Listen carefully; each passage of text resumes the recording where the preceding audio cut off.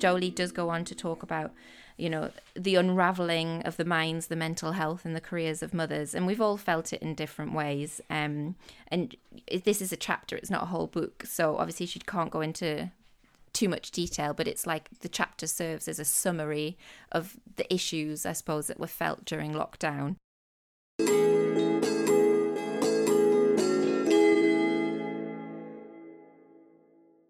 You're listening to The Mother of All Solutions, stories from mums as they navigate their return to work, with me, Laura Broderick. My name is Kate Burt.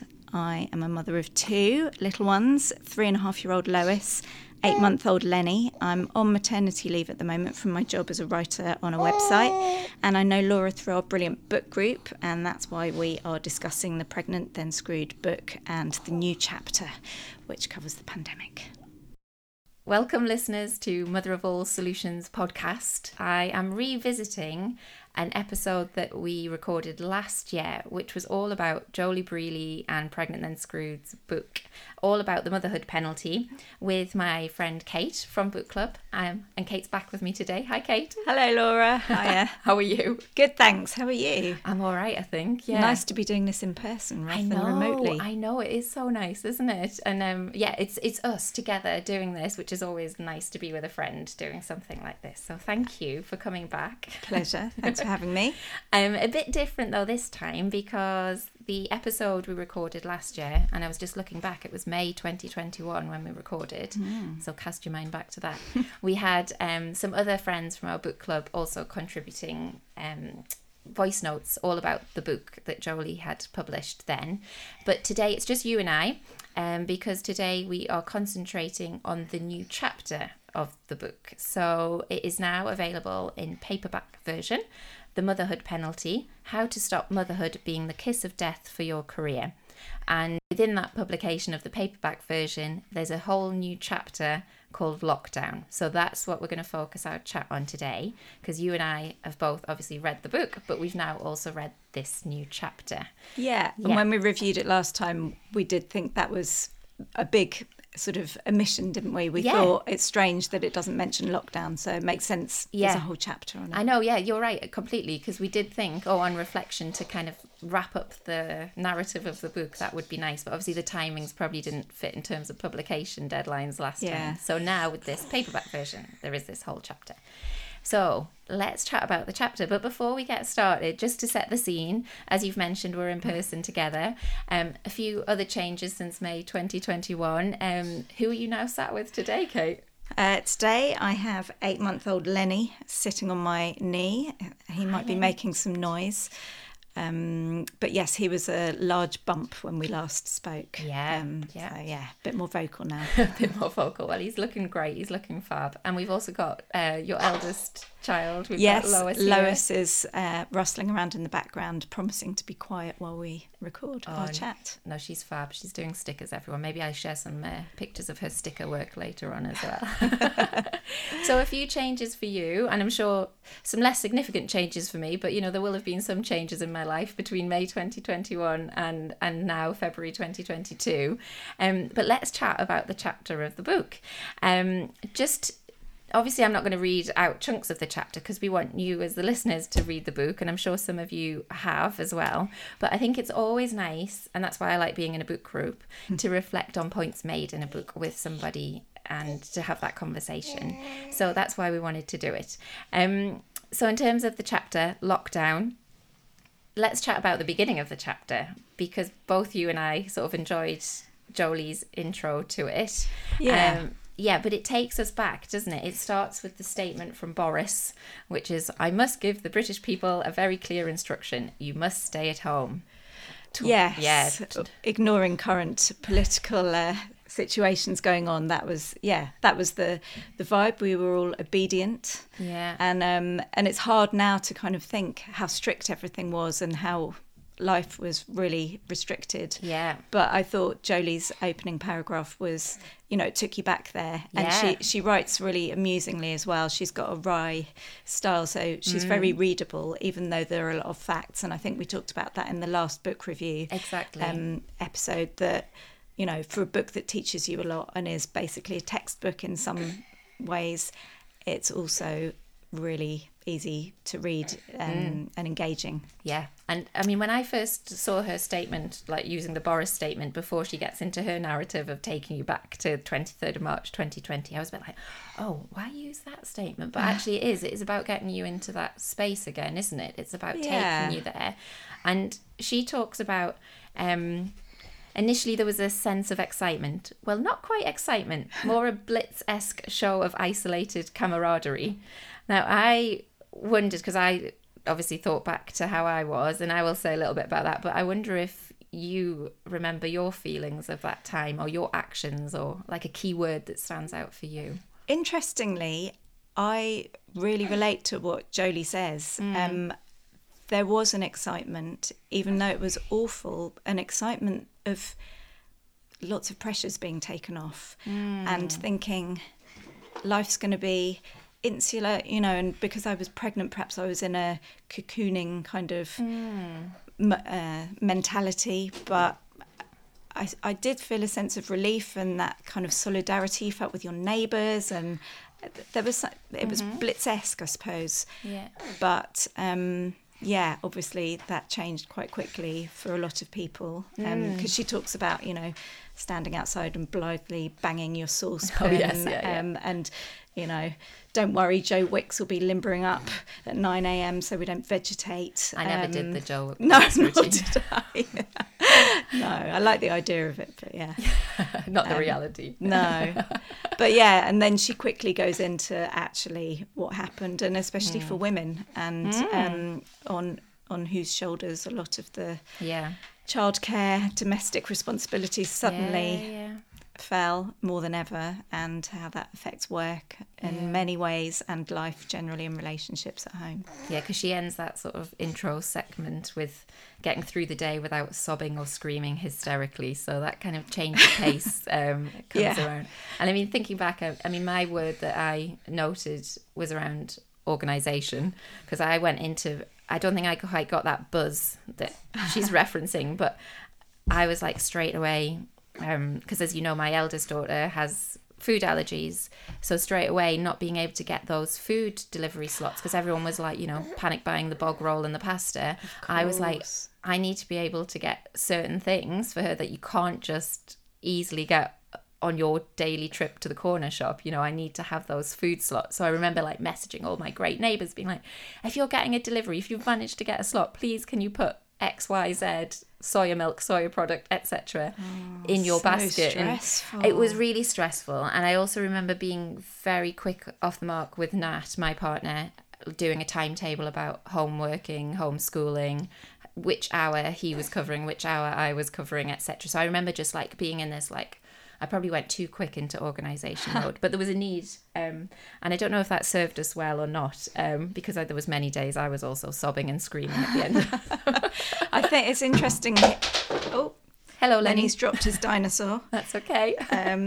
I think the fact that you had 2 children and then I only had one, and she was and still is only at nursery, not at school. I think there's a big difference, because the schoolwork that you suddenly had to, you know, homeschooling, I didn't have to deal with that. So obviously it's a lot easier for me to feel the positive things, and being pregnant, the cocoon vibe that you said, and just feeling, you know, I just wanted to stay in and stay close family, and keep safe. You keep safe, but that organisation, a lot of my friends, you know, experienced that, and especially single mothers. I know a couple of single mothers, and one of them described almost having a nervous breakdown, because she works 5 days a week and she has a very demanding job, and had a 6-year-old at the time, and you know, my goodness. intense, really intense. And did she manage to get like furloughed or anything like that, or key worker status, or any support? I mean, obviously it was a small percentage that got one of those support packages. No, she works in the media. She just had to plough through. She just had to plough through, carry on working. Luckily she'd been in her job for a long time and didn't, as far as I know, feel her job was at risk. But a lot of people also felt that. I know that one of the things although I found it, I think we'll probably talk a bit about dads, but my partner, his business completely changed structure because of the pandemic, and suddenly there were some redundancies. Not him, but he has ended up taking on extra work. He's now doing the job of 4 people instead of 1. And the bonding experience that we had with Lois and him, although his bond with Lois increased during lockdown when Lenny was born, because he needed his sleep to be able to cope with the stress of his job. There's been no nighttime feeding, share at all. So, and Lenny just will not be comforted by him if he's really upset, which is he's a terrible sleeper. So that's very stressful. It's a shame for everybody then, doesn't it? So even though that, we will talk more about dads, but let's continue chatting because it's really important. So even though he was at home more, the fact that he was working more and the pressure was more as a result of the pandemic, the benefits of him being at home more didn't really come into play then. They definitely did for Lois. They definitely did for Lois, and before the job started, because a lot of lockdown happened before this job change happened. The job change happened just as Lenny was born, which was made it very unfortunate timing in terms of baby bonding. He managed just about to get his 2 weeks paternity, but he was doing meetings and things within that time because it was necessary. But his relationship with Lois is completely unrecognisable from what it was before. It's lovely. And he's learned a lot about doing hairstyles on girls. Good. You could do some tutorials. You could like declansdo's.com. I mean, this is... Can see a new Instagram account. Yes, great, let's do it. I'm going to scrap the podcast and just work on that. Oh, Kate. Well, I mean, thank you for sharing that. And we'll definitely come back to that. And as you've picked on, with the highlighting your friend who was working, homeschooling, doing everything, Jolie does go on to talk about, the unravelling of the minds, the mental health and the careers of mothers. And we've all felt it in different ways. And this is a chapter, it's not a whole book. So obviously she can't go into too much detail, but it's like the chapter serves as a summary of the issues, I suppose, that were felt during lockdown. So, and she just mentions that it was as if the gendered impact of policies such as school closures didn't even register. It was major. And I'm sure everybody listening will have, something they would want to shout about or share as a result of having gone through it. Absolutely, yeah. And she highlights that all the decisions were made by a team of 10 men as well. Which is, was obvious. And it's worrying, isn't it? So just wonder what change it will bring going forward. And then there was some things I followed through Twitter and social media that weren't necessarily things I was going through, but came to light, which she references as well in this chapter. One of them being the Self-Employed Income Support Scheme, the SEISS, which discriminated against new mothers in how it was calculated. So if you had taken a period of maternity leave in the last 3 years, then the payment was going to be lower than somebody who was either childless or a male colleague. And I remember reading that and the battles of having to fight for people that were going through that and not receiving the payment just because they'd taken their maternity leave, which was their right. And I mean, it was really worrying that it was just a complete oversight, wasn't it? Just no one considered it. That your average pay would obviously go down drastically if part of the past 3 years you'd had reduced pay because of maternity leave. It was appalling. And it's really scary how long it takes for those things to then be rectified. So if you're going through that, you've got the stress of the pandemic, but you also got this financial burden and stress on you. And the admin stress of trying to sort it out, because no one's just going to go, oh, sorry, we made a mistake. Here's an envelope of cash. It's like lots of phone calls and emails and sorting things out. And that's why I think having the support of Pregnant Then Screwed around in their helplines and things is why lots of women appreciate their work. And no, we've all right. It's good. It's like we're homeschooling again. Trying to work and Childmind. Lois and the, yes. No, that's all right. I'm just not very good at the childminding bit anymore. I've got back into the work hat and not the childminding hat.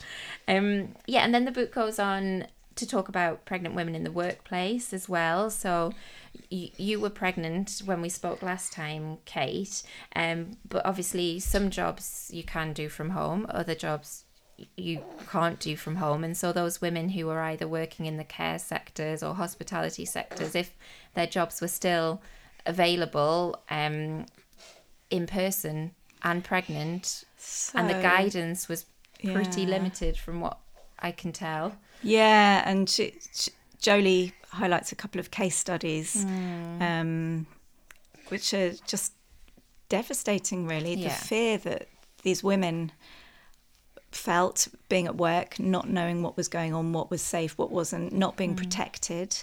There was a woman who, I think she didn't say what the job was, but it wasn't necessarily in the care system, but she was working in an office, I think, and her boss was quite intimidating and forcing her to come in and not allowing her to socially distance. And at the time, I think that was pre the advice that pregnant women should be vaccinated. So, that's awful to have that stress while you're pregnant, anytime, but while you're pregnant, on top of, you're worrying about your health, but you're worrying about the unknowns of the baby growing, and just the stress adding to the health of your baby as well. So, really horrible. And did you, your role within journalism and your work, I assume you were at the end of your pregnancy during that lockdown. So you were working from home, but what happened with you in terms of those health conundrums? I can't think of a better word than conundrum. It was a conundrum because it was very confusing. I remember the first 6 months of my pregnancy, the advice was that pregnant women shouldn't be vaccinated. So I was ultra cautious, as we all were, really. But there's that kind of extra layer of paranoia because you can't get vaccinated, and this was when people were starting to get vaccines, because obviously that didn't come until quite far into the pandemic. And then when I was about 6 months pregnant, the advice changed that pregnant women could get vaccinated, but it all felt very new. I wasn't sure whether it was the right thing to do. I was discussing it endlessly. All sorts of mothers seemed to have different opinions. And I remember going to the nurse at my GP surgery to be given my flu vaccination because I was pregnant, and saying, "What would you do?" And she said, "Well, the GP in the room next door is pregnant, and she's decided to wait because, like you, she's at the late stages of pregnancy." And I just thought, wow, well, if a GP's not having the vaccination, then I'm not going to have it. And now, looking back and reading about how seriously ill you can get if you're pregnant and you get COVID, it's like, that was crazy, but it was just so confusing. And oh my goodness, I'm glad I wasn't in that. That sounds really selfish, doesn't it? Saying I'm glad I wasn't having to go, because how do you then weigh that all up? And also you've got to think about what's your lifestyle at home. Was Lois going into nursery then or not, or was she at home with you? Which made it an extra layer of worry. Yeah. Because then you've got a child who could also pick it up through nursery. I'm sorry you had to go through that stress. Hopefully now the vaccination program and the facts are fully formed. It's easier for people, even though we're not out of the pandemic. But if pregnant women now are getting, correct information through. And there's more awareness of protecting pregnant women, and you would hope they're not being put in situations, even with vaccinations, but then if you're a nurse or you're working in a care home, it's still imperfect. She does talk about a few positives as well, doesn't she? Well, let's move on to the positives.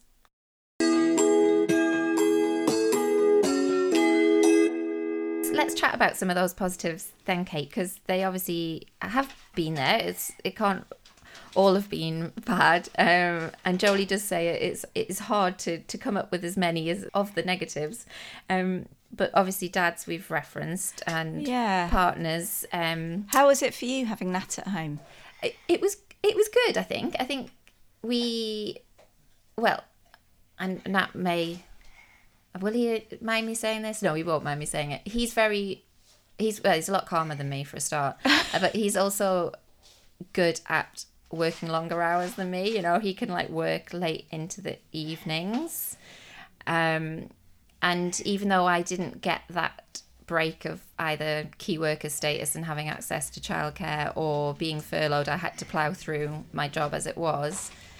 I was only working part-time, so there was at least some flex that I had to do. Instead of doing my kind of 3 days condensed, I could spread my hours out over the week. So I could take gaps to do a focused hour of play in the garden, or take gaps to do a focused hour of homeschooling.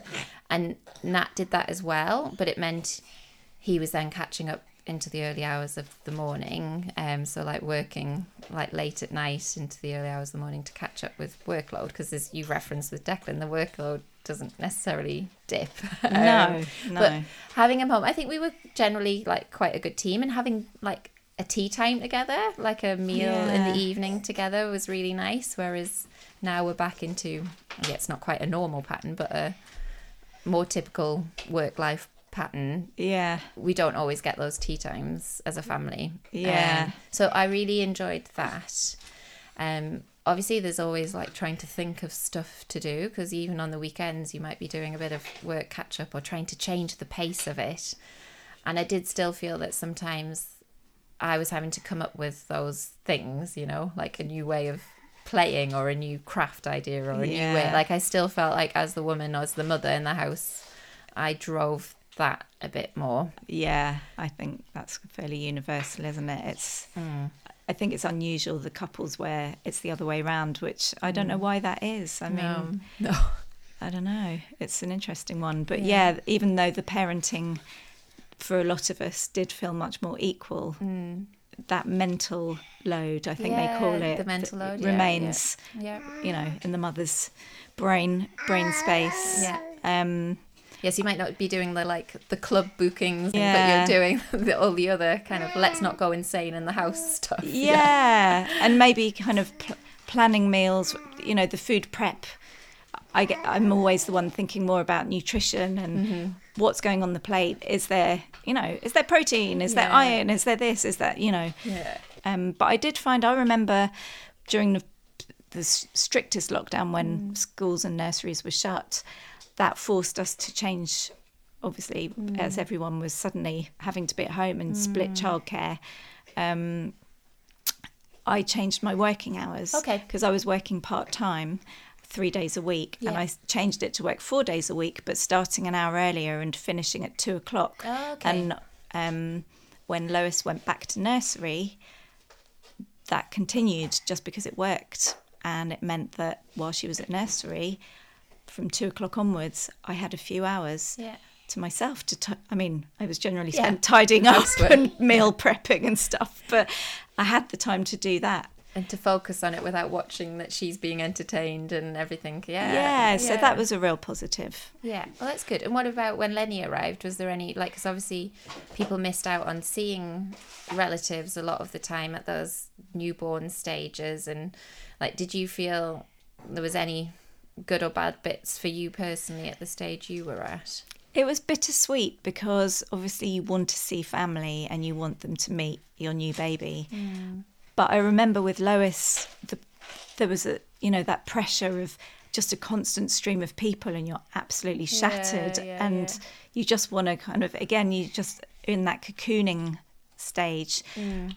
And so, although it was sad not seeing family, or not seeing many family members, there was also a relief at not having to entertain lots of visitors, that constant stream of making sure you've got milk and biscuits and cake and, being on. It was nice just to be able to not brush my hair. Keep the cocoon vibe, Exactly, and just with you saying about not brushing your hair, it's not personally about your hair, but it did make me think there is another bit in the chapter where Jolie talks about pregnant women being able to sort of hide their pregnancies for longer as well, because they're on Zoom a lot of the time rather than in person. That's a really interesting one, yeah. And that really stood out to me when I read it, because I hadn't thought of that, but actually I was reflecting back and I'd be like, maybe I would have done that, because when I was pregnant with Casper, I was on a short-term contract, and I remember not telling my employers until the later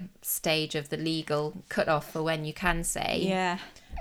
Whereas when I'd had my first and I'd been in a permanent job, I'd been much more open earlier on. So yeah, it's just different, isn't it? So yeah, it is. And I remember I was we were in the Zoom phase when my pregnancy started showing, and I did wait until fairly late, obviously before the legal limit. I don't really know why. I just felt that it was home life and personal, and I didn't have to tell anyone until I was ready. And so I did wait, and shoulders upwards on Zoom chats, and but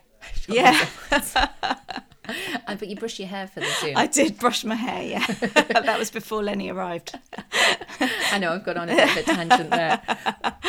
But also thinking what you said about the pressure being off a bit to host and entertain, I'm sure it probably is different again if it was your first child, whereas Lenny was your second child. I mean, I can imagine if it was your first baby and you were home alone, maybe the benefit of your partner being around more could have come into play, but lack of access to other groups with other parents in, or midwives coming to meet you in person, you being able to see your immediate relatives, not being worried about older relatives catching COVID if they travel to see you, all the things that... so much stress. And with a second it's less, but I really felt for people I knew who were having their first child and just so isolated.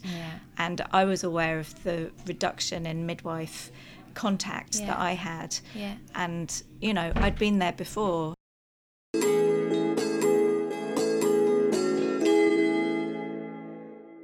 Kate, getting back to the crux of Mother of All Solutions and why I suppose I'm interested in Jolie's work and this book here, is when I started the podcast, a lot of it was around my desire to look for more flexible work solutions as I was becoming a parent, and seeing other parents and what was happening with them, and thinking actually more needed to be done. So with this home working scenario that we've been forced into doing, you would think, correct me if you think differently, that it would have been a push to bring about that change. And it seemed like a massive silver lining, didn't it? It did. Yeah, it's a good way of talking about it. So I was quite shocked to read what Jolie highlights in quite late in the chapter, that disappointingly, I can't remember if she's got statistics, but flexible working is not something that a lot of firms have decided to continue. And I remember a friend going for a job interview before we were encouraged to go back into the office, and it was a virtual job interview with a recruiter, and she asked about flexible working and was told by the recruiter that because the company owned the building that the offices were in, there would be no flexible working because they needed to make the best of their investment. Oh my goodness. And that the sales team all weren't able to work remotely, and therefore no one could, because it wouldn't be fair.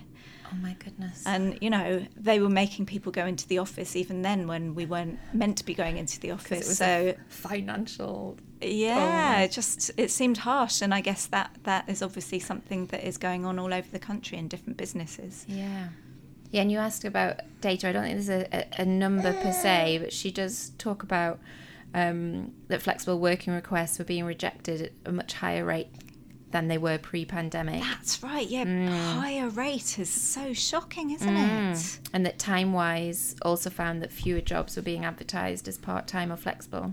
Wow.